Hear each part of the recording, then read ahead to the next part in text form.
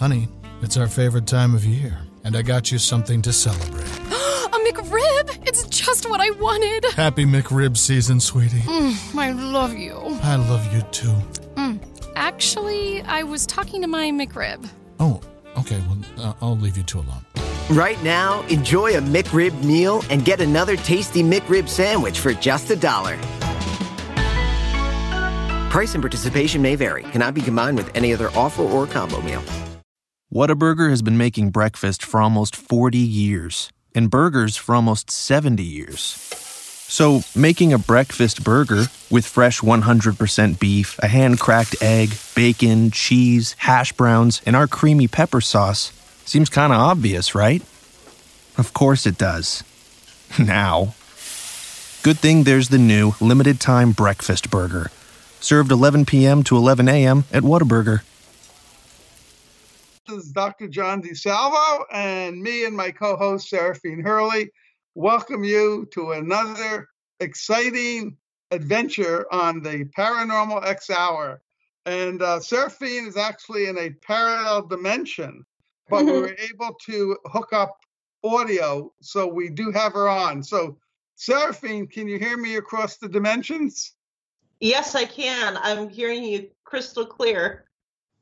Very good. Okay, so our parallel universe time hookup is working well.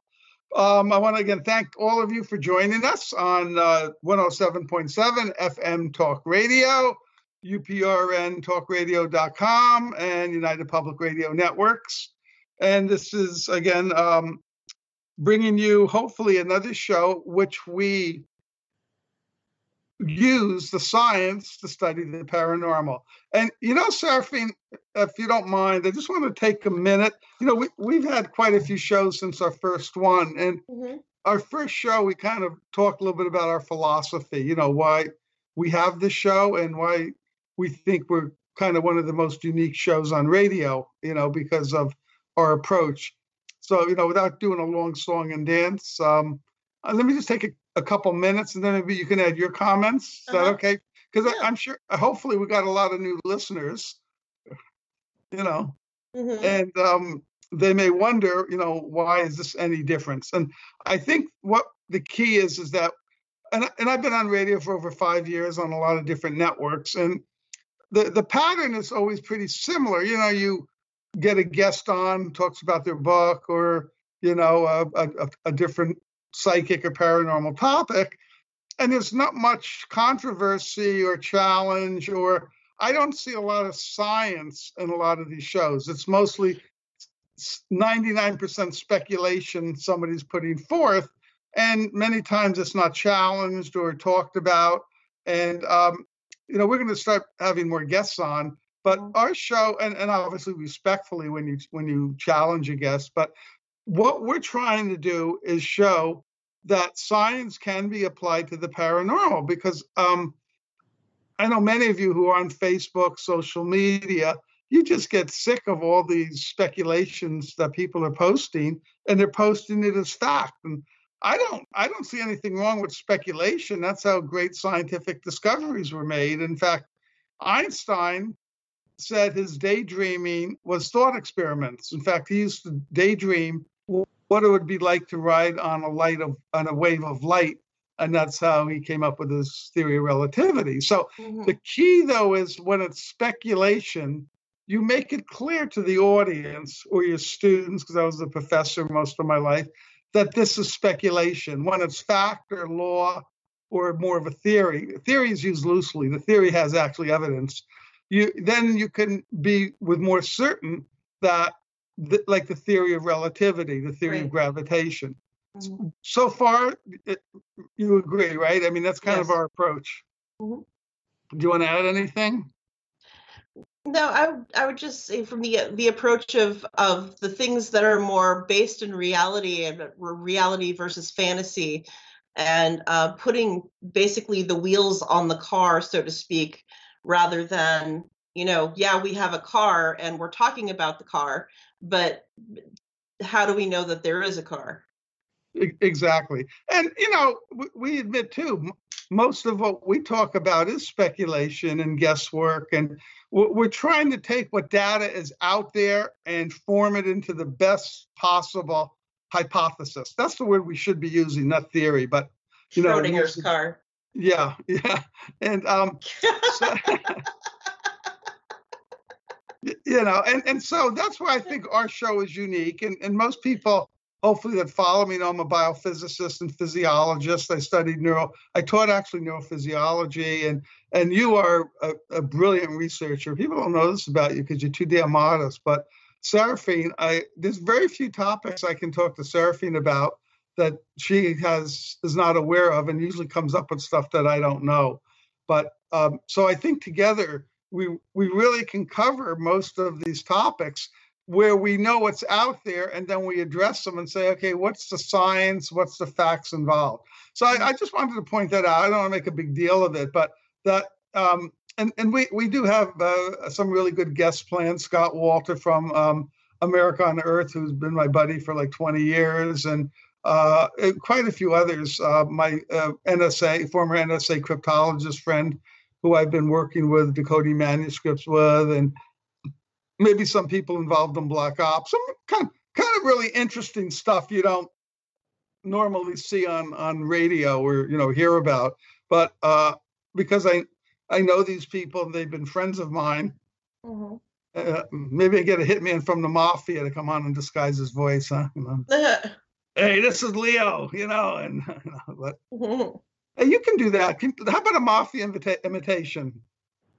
I can't. I don't know anything about that. But mafia. How about anything?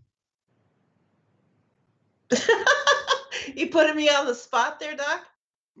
Hey, Seraphine, by the way, is an accomplished singer, studio musician. I mean, the damn lady has a lot of talents. So I wouldn't know about that.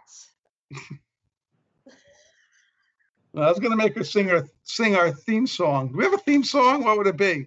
Well, the Paranormal X. I wanted to bring out why we got that name. I started a scientific research group internationally called the Paranormal X Group, where we have a whole bunch of different divisions that study the paranormal. Now, we really haven't gotten off the ground the way we should. We're waiting for grants and support.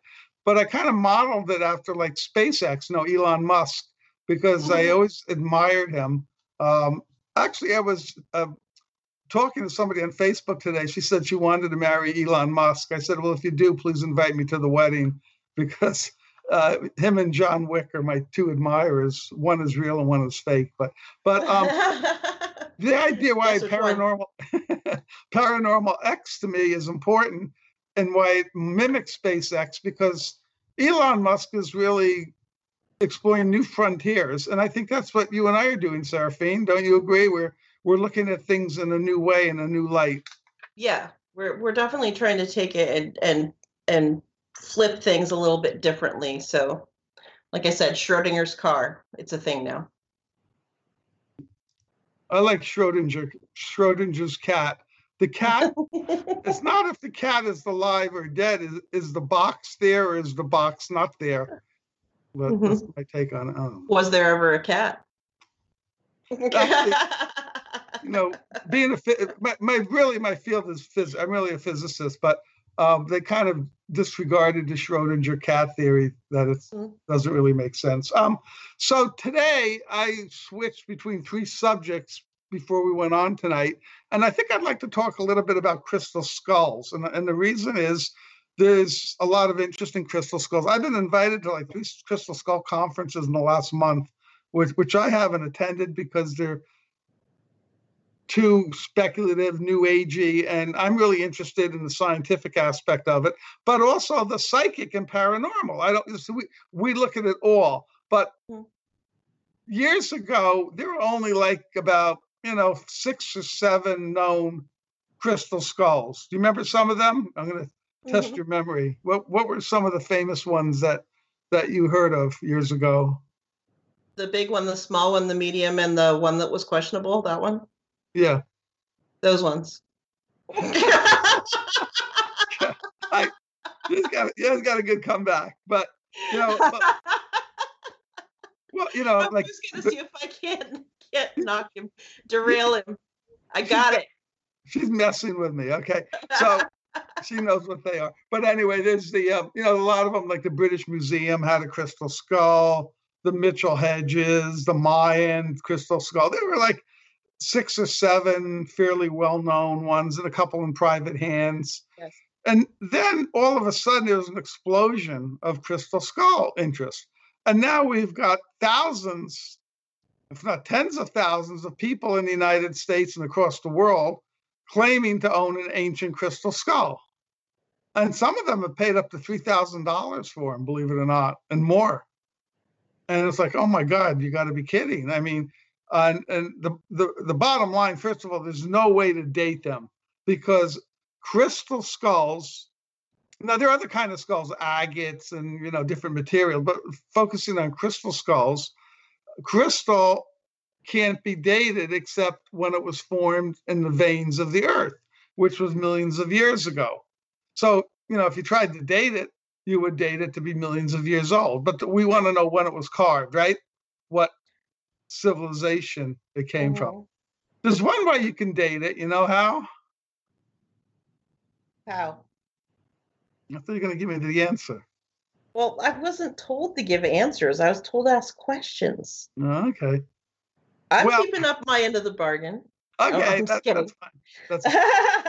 Well, if a sealed tomb was found, like, in Belize or in, Mexico, and the tomb was sealed and opened and it was dated and it was a skull inside, you can be pretty sure that the date of the tomb matches around when the date of the skull was carved, or at least it could even be older. I mean, it could come from an earlier civilization, So, but the point being is 99% of these skulls that are out there can't be dated. But what can be done is they can be shown that modern equipment, tool marks, abrasives have been used on it, right? And that would rule out them being ancient. Agreed? Right. And those are easy to discover. And I've used those tools using scan and electron microscope and energy dispersive spectroscopy. Scott Walter used to do most of my testing using the digital electron microscopy. The point is, you can't prove it's ancient this way, but you can rule out modern, you can rule out that it was produced. It was produced in a modern method if you find like a rotary wheel, okay, or modern abrasives that weren't invented to the 20th century. Those kind of things, they're very, very obvious to a scientist who can read the micrographs. And so that's kind of why I got interested in it. It was a long story. Nick Nocerino was my mentor, and we were going to start an international crystal skull group organization before he died. But he agreed with me too. Like, he was very scientific. And so one of the first things I did was I got from Nick an ancient crystal skull, allegedly, according to Nick, from China. I don't know if you can see it. Let's see. And it's kind of interesting. I mean, it really looks ancient, the weathering, markings on it.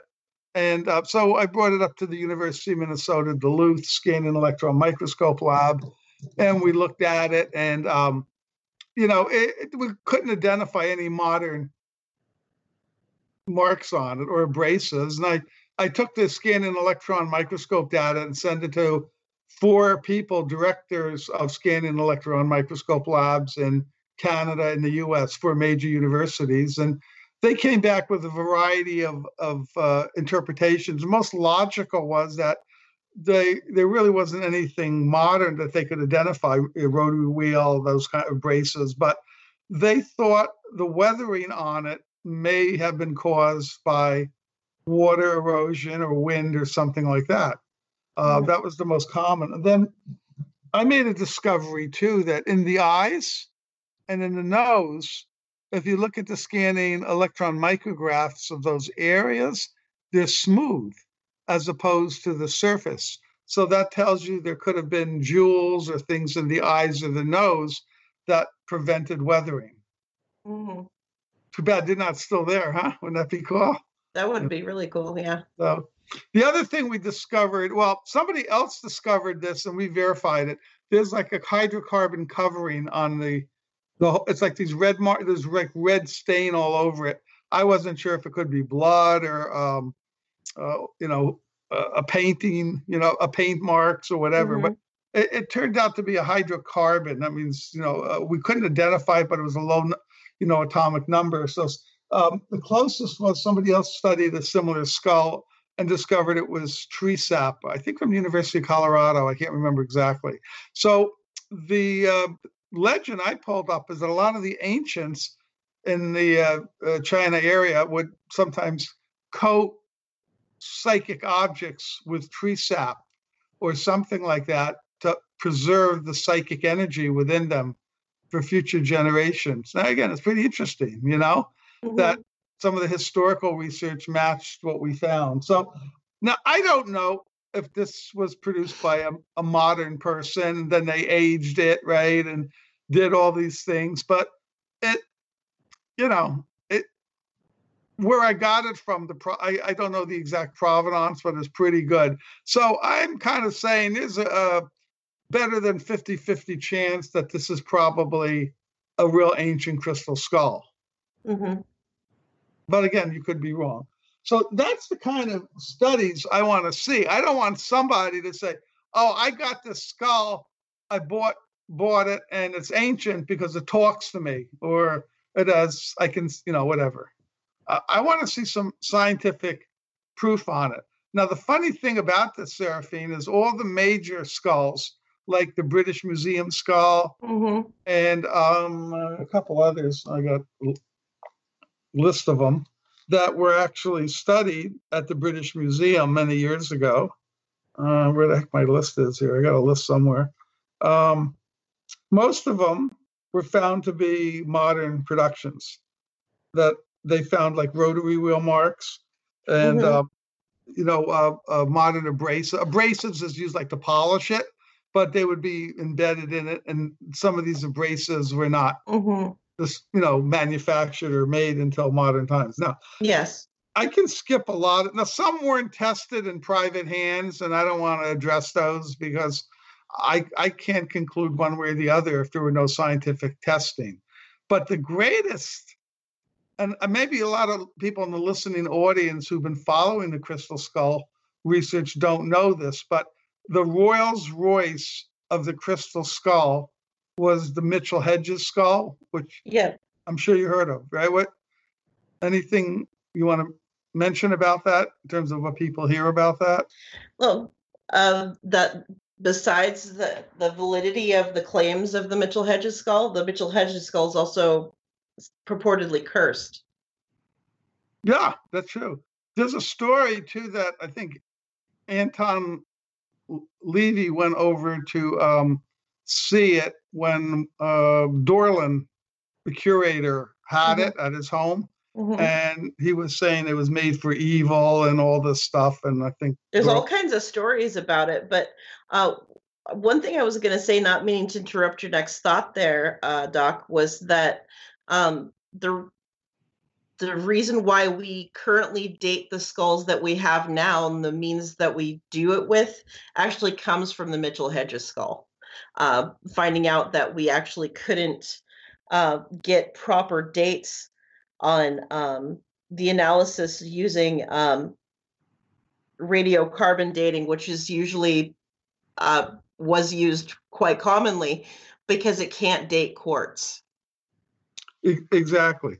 So now here's the funny thing about it, because when I was, you know, interested in crystal skulls, a lot of my friends have seen the Mitchell Hedges skull, and they just talk about the beauty of it. You know, the jaw comes off and the psychic energy, and people have seen visions of Atlantis and all the stuff, right? And paranormal phenomena occurred around it. And so it was considered the Rolls Royce of the crystal skulls, the most validity of it. Well, turned out back in the 1990s, the caretaker, after Anna Mitchell Hedges died, who was the caretaker of it, There's a legend, but her father, F.A. Mitchell Hedges, when he was in Belize during her birthday, she saw something shiny in one of the excavation pits, and he lowered her down, and it was the skull. So there's also a rumor that a skull like this was listed at an auction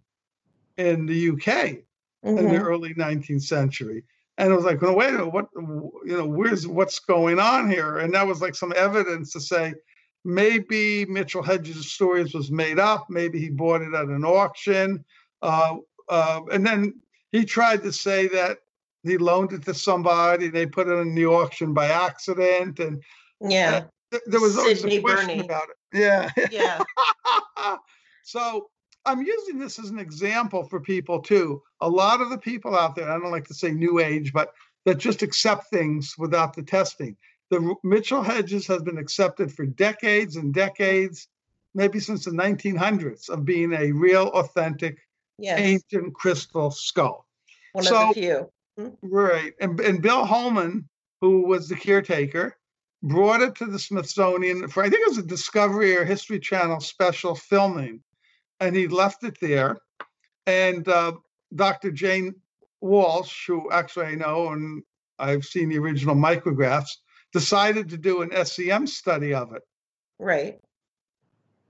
And I've seen the original SEM scanning electron micrographs of it. And there's like 99.9% evidence of modern lapidary tool marks. And she dated it late 1800s, early 1900s. I'd put it in the early 1900s if it was me.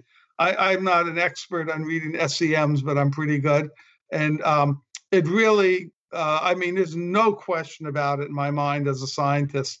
99.99% confidence it's a modern production. And that was her conclusion. And she published her results. And again, I saw the original micrographs. And so I just kind of laugh at all the new age psychics and people that saw Atlantis and all these different things in it and all these claims, but it's a damn modern skull, Now, was it made as a forgery? Maybe not. Artists may paint the Mona Lisa because they love it and they want to copy. Maybe this was an artwork of a master, a lapidary, genius. Right. It would have had to have been, not to run into your comment there, but it would have had to be a lapidary genius because of the markings, the kind of markings that we're looking at are so hard to do the way like a corner store dude who does crystal skulls in, let's say, Nicaragua or somewhere in South America in one of the touristy districts would do. Because they do sell stuff like that in South America because it's a big touristy item. But the dimensions, not only the dimensions of the skull, but to be able to be passable by scientific hands and eyes, you would have to be an absolute freaking genius. They do believe that according to jeweler and art dates and also, Sotheby's record said that approximately 1936 was when a skull showed up, meeting the dimensions approximately of the Hedges skull. Well, F.A. Mitchell Hedges even said it was the skull, but the story was that, I may have this wrong because it's been this is the book I wrote, Power Crystals. I have that book. By Inner Traditions. Oh, fantastic.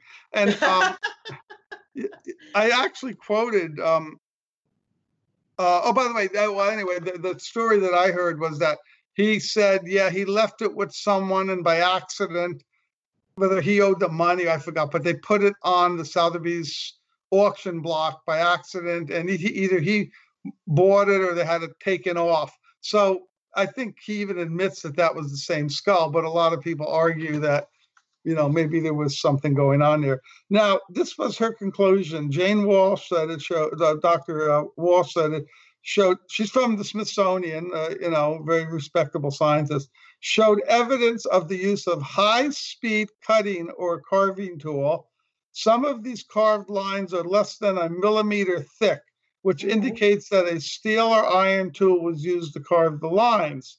There was also evidence that wheel tools, like rotary wheels, not available to the pre-Columbians, were employed.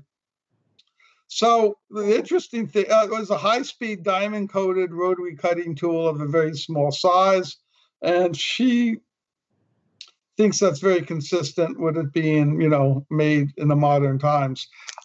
So there's a lot of things. Not only, there's the lines, the carving method, the thickness, rotary wheel. Too many indications that it's modern. So, I don't think anybody can refute her findings unless they say she did it on a different skull, and which she's not going to do that. But she documented it very well, and so I didn't use this as an example to put down all the people that made claims about it.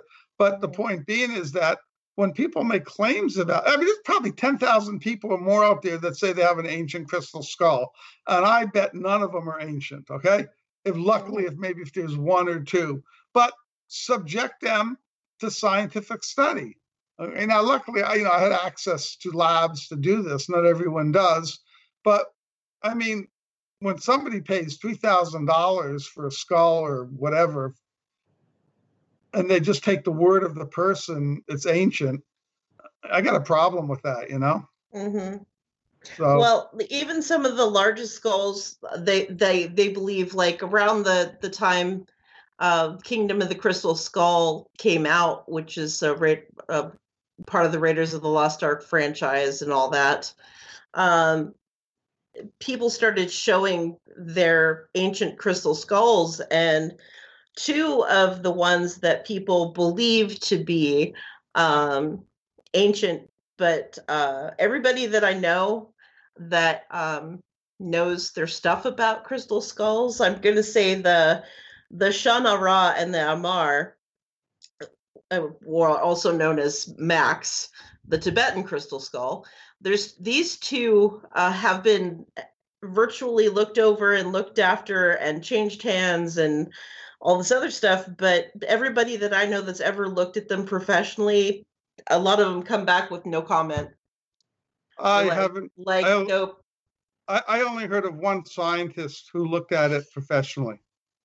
So the rest are or New Age people. If they can name a scientist that looked at either of those skulls, and I know someone who did, but they don't want me to mention what they found. But anyway, Joanne Parks. Yeah, Joanne Parks actually wrote the foreword to my book, and she owns Max, and I spend time with Max, and I asked her if she wanted me to have it tested, and she said no, and that's fine. And Shana Ra was owned by Nick Nocerino, who was my mentor. And after he died, his wife, Chris, asked me to have it tested, but I never got around to it. And I think Michelle, his daughter, now is the caretaker. And so, but I kind of lost interest in it. And I really urge owners of both those skulls to have them tested. Oh, yeah. Because I think it's just good science. They're both very impressive skulls. And I mean, either way, lapidary wise, they're absolutely impressive pieces. They are. And here's the thing. I mean, I don't know much about Max except what Joanne Parks has told me. And I love her. She's a wonderful lady, and I have no reason to doubt her story. But again, I like science. Nick was my mentor. He is very psychic, and he actually found the skull through psychic means. So I think there's a good possibility that, either one or both of those skulls could be ancient. But again, the acid test is the testing, the scientific testing. So by no means I'm making any judgment on them, but unfortunately, and I could be wrong, I do not think to this day any scientific tests were done on any of them, and any scanning electron micrograph experts or people in this field that are, savvy to looking at for the rotary wheel. If you're good, and sometimes I could see a rotary wheel mark on a modern skull. I don't know if I ever told you that. If you showed me a skull, I can sometimes pick out modern marks with a magnifying glass or even by looking at it. And so, but I wouldn't make a comment on that because I think I'd want to have scientific data. So if you showed me a skull, you said, John, I bought this skull. Do you think it's modern or ancient, or do you have any information? Do you have anything to suspect it's modern? And I looked at your skull, but I look at your skull all the time, don't I? No. You got a beautiful skull. But anyway, thank you, so sir. I look at the skull, and let's say I think I see rotary wheel marks or something that looks suspicious.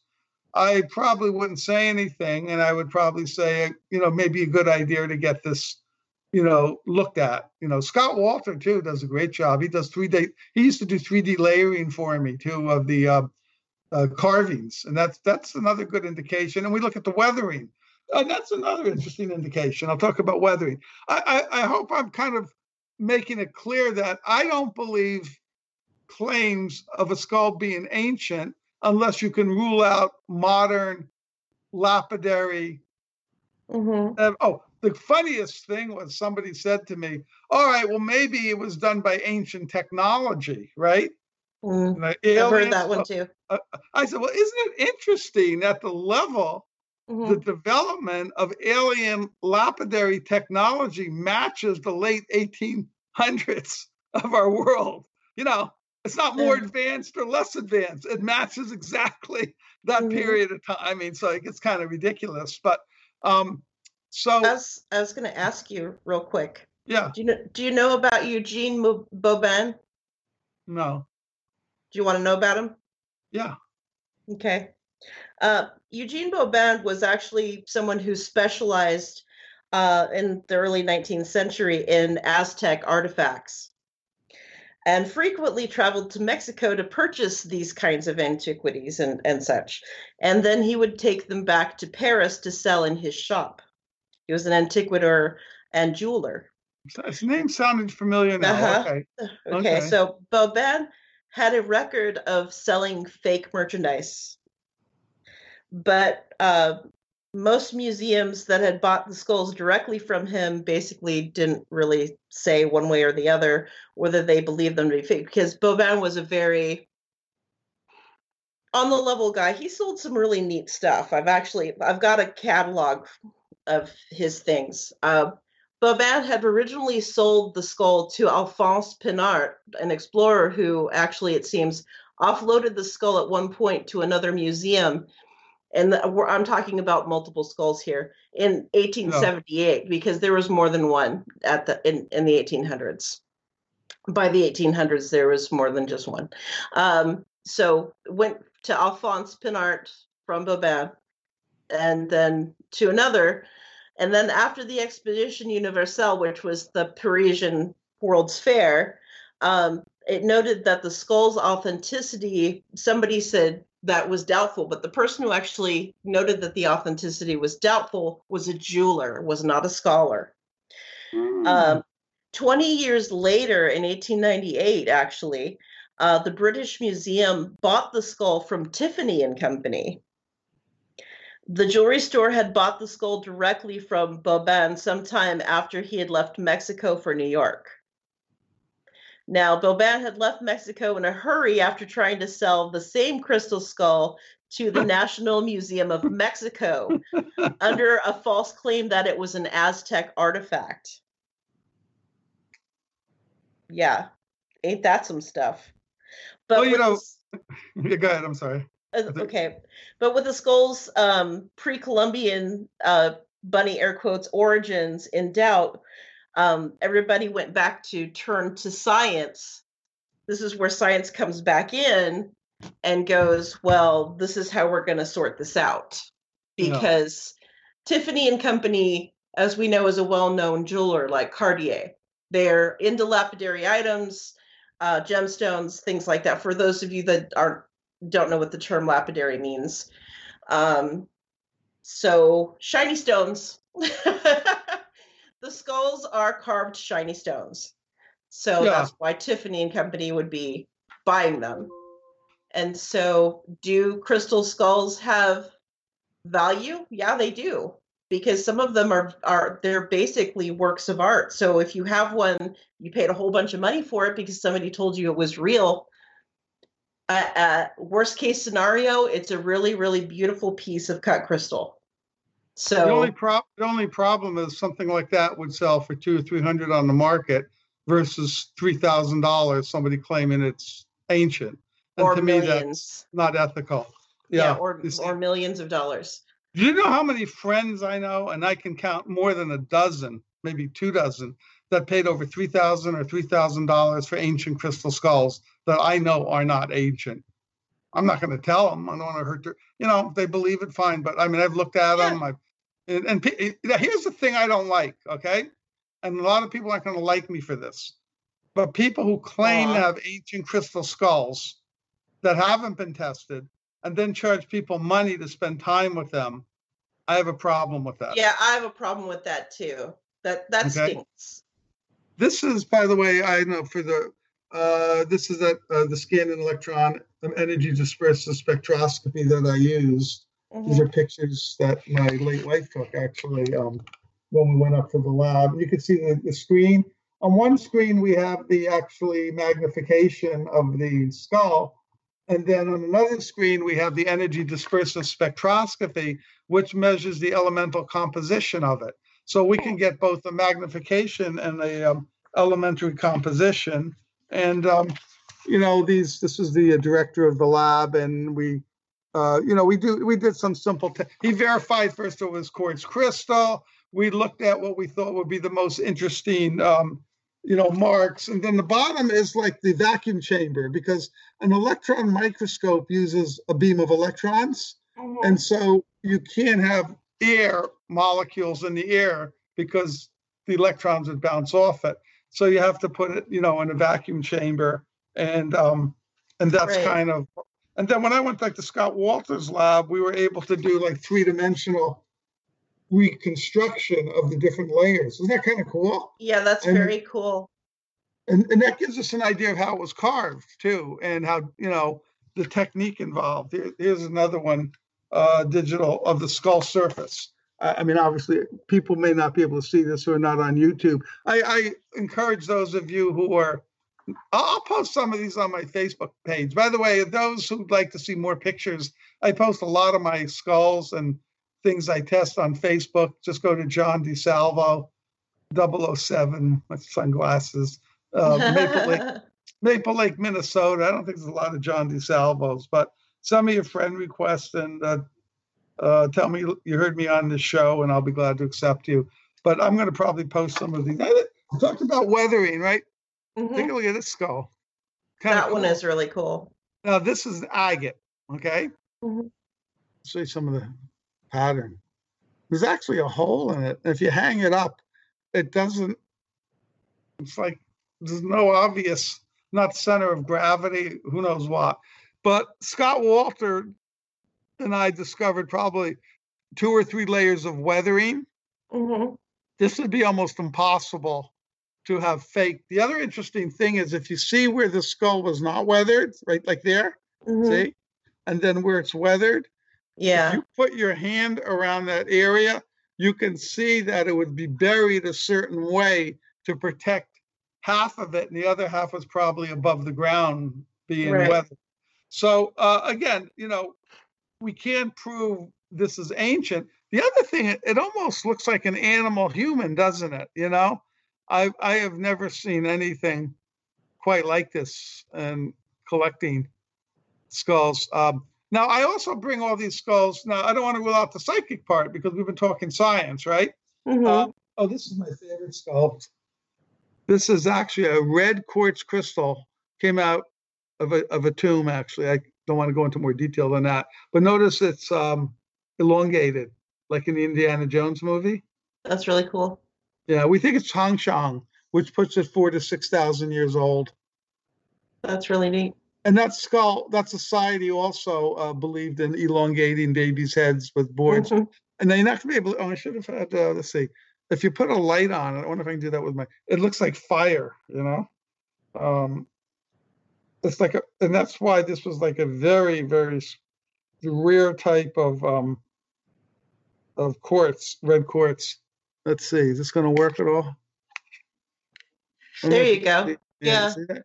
Kind of cool, especially if it's in the dark. Good for Halloween, right? Ooh. So anyway. Nice. But from what I know about this one, again, 70% confidence is probably ancient. But here's the key, though. You see, Seraphine, and I know you know this, that you can do a modern carving using primitive techniques, right? Mm-hmm. So you're not going to find any rotary wheel or abrasives or anything. Right. And then you can age it. There's so many ways you can age it. Yes. And then, so you do the tests and you say, well, there's no modern tool marks. But so you can't, that's why you never can conclude, even when you rule out the modern technology, that it's ancient. So maybe the lesson to take home is buyer beware, okay? Mm-hmm. Pay for the skull, like you said. Pay for it as the value of Yes. the carving, As right? a beautiful bauble. Yes. Right. I mean, I would pay $400 or $500 for this. I actually didn't even pay that much, but I have connections. But it's beautiful. And this red one, even if it was a modern reproduction, which I don't think it is. So I really want to protect my friends and people out there. And that's why, I would not look at somebody's skull that I know is probably modern and tell them it's ancient after they tell me they paid after they told me they paid $3,000 for it. I wouldn't want to hurt them. But if somebody was going to buy, like when people write to me and they say, hey, I got the ability, I can buy this skull. I get a lot of this, by the way. What do you think? And I'll say, first of all, I can't tell from the picture. And two is very, very, very few are ancient. And unless you do the tests, I would just pay for it as it was, like you said, a modern production. So a really pretty shiny rock that's carved into a skull. It is. Now, remember, I showed the Toltec skull I had that came out of a museum in Mexico that was sold by a curator that owned it in his collection. There's some skulls that I have that I'm not sure, I don't have in front of me here, that the provenance, the testing, I'm pretty sure they're ancient, and also, but people don't realize the smaller the skull, the more likely it's ancient. And the reason is crystal is like 7 on the Moore scale of hardness. It goes from 1 to 10. 10 is the hardest, like diamond. 7 is crystal. I think jade is like 6. So it's really hard to carve, as you know, to carve these things, polish them. Especially, they don't even make life-size modern skulls that much anymore because they're so hard to do and cost so much. So the smaller, I should have brought a couple smaller ones that I have in my collection that were Mayan. The smaller ones have a greater percentage of being authentic. Any questions so far? I just that's been kind of my research for about 10 years or so. Really studying these, doing scientific tests, using the university. But people can be very clever. There's probably factories making these and putting them out and selling them as ancient.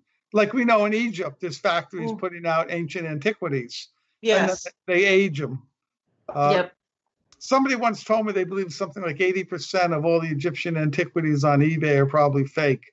I don't know if that number is correct. You think that's about right? It sounds about right to me because I get a lot of stuff, and I'm always looking for relics. I'm looking for Byzantine items. I'm looking for all kinds of neat stuff. And that stuff is it's faked 90 times, I'd say 96.999% fake. And it takes time, and it's hard to buy stuff on an online auction when you can't take a loop and look at it. And if you guys think that I don't loop things, I'm a pain in the butt when I go to auction. If I'm going to be putting $1,000 down on an item, I'm touching it. I'm getting as close as I can, because a lot of times these things, you're not allowed to even touch the item. But if you can get close enough with a loop or a magnifying glass, if they allow it, then you use the magnifying glasses, and there's ways that I call the tell markings, like tell markings for me on skulls, because I also collect skulls, but I more collect human ones than I do crystal. I have very few crystal, but the ones I do have are very special.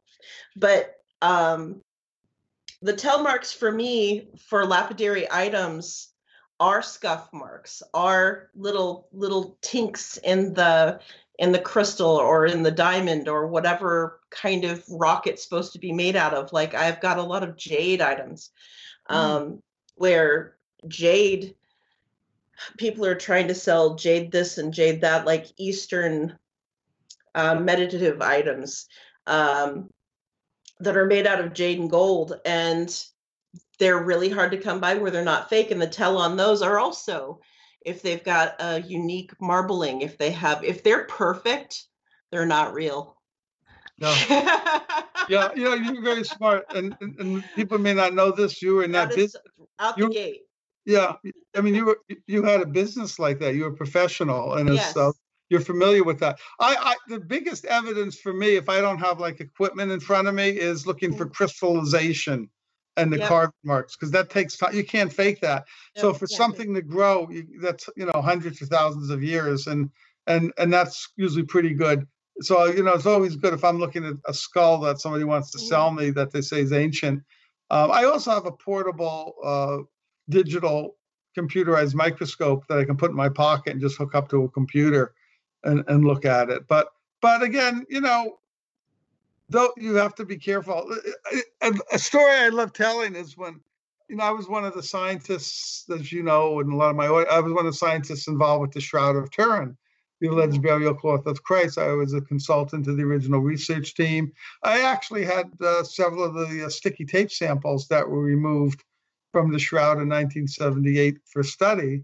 And one of those was actually a blood sample. And I won't get into the whole research. We did a whole show. Oh, I did that with the Hertex. We have a Future Science TV series with Dr. JJ and Desiree Hertek. If those of you are interested, go to Future Science TV on YouTube. And one of the shows is on the Shroud of Turin.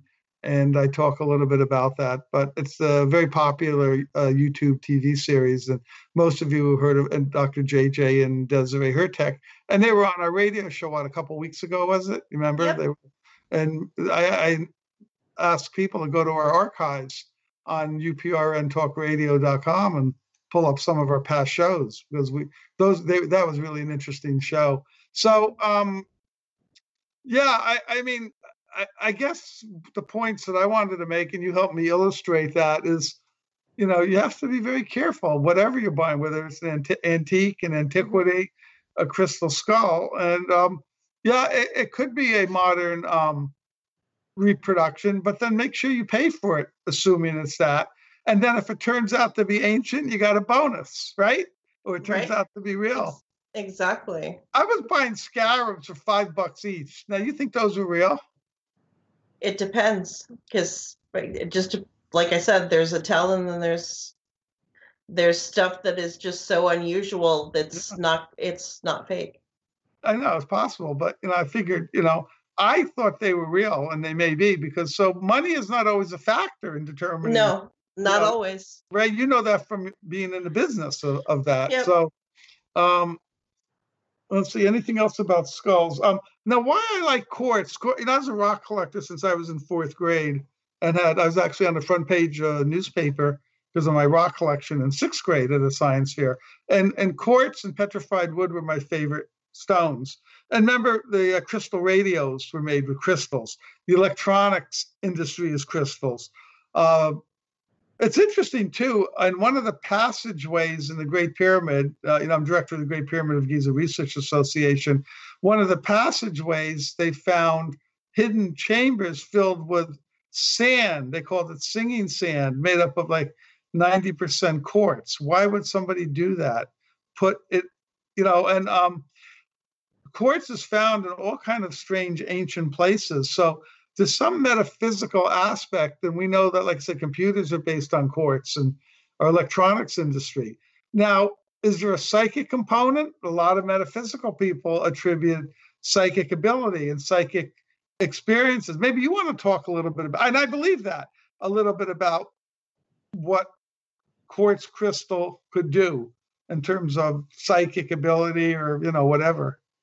Yeah, we are at the top of our hour, unfortunately, but I will add that the reason why quartz is great is that it has a very high vibrational quality to it that a lot of other rocks do not have, where there are rocks that do have it, but quartz is so easily, enticed into doing specific things that it just makes it really cool to do certain things with quartz items. So quartz is kind of a go-to for a lot of psychic reasons.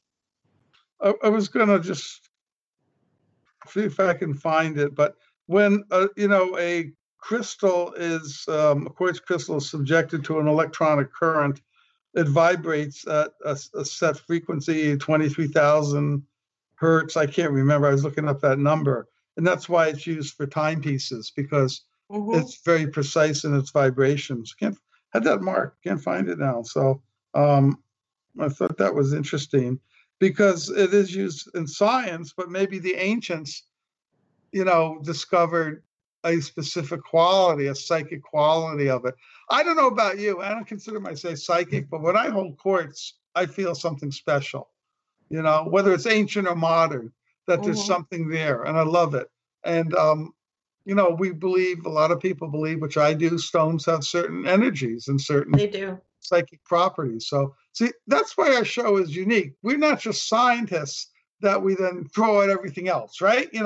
We're saying we're scientists, but we also believe in the paranormal and the psychic world, but we're looking at it scientific. Now, not everything can be proved scientific because it's not repeatable like scientific, phenomena, but we acknowledge that there may be things that, are they higher laws of physics we haven't discovered yet that explain the psychic?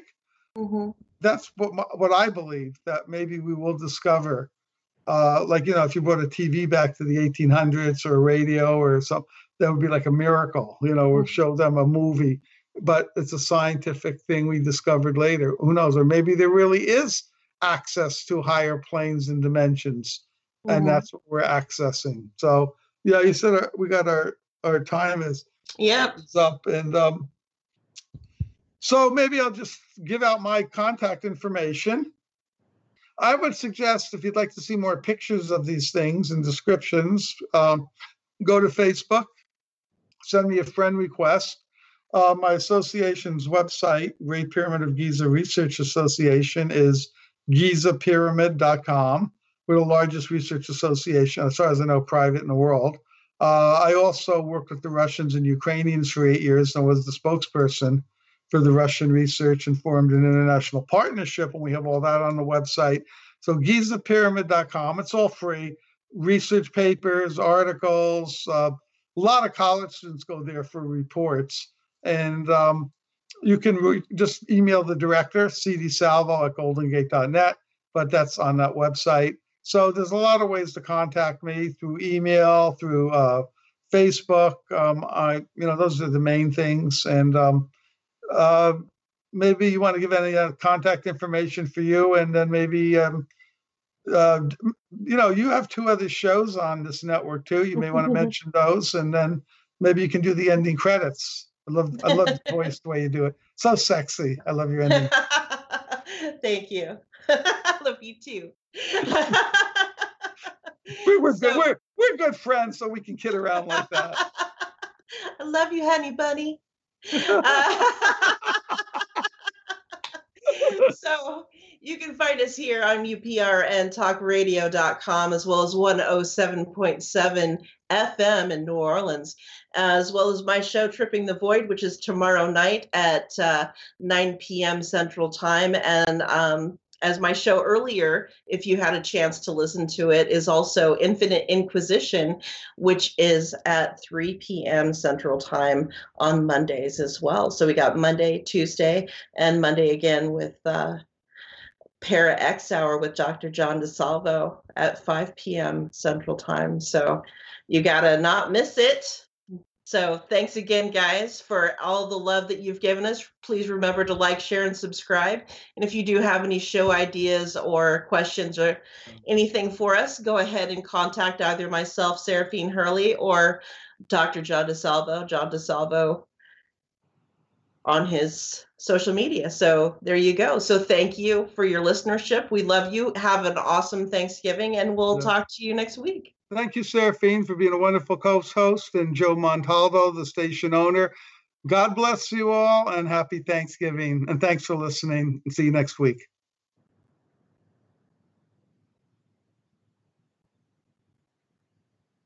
Honey, it's our favorite time of year, and I got you something to celebrate. A McRib! It's just what I wanted. Happy McRib season, sweetie. I love you. I love you too.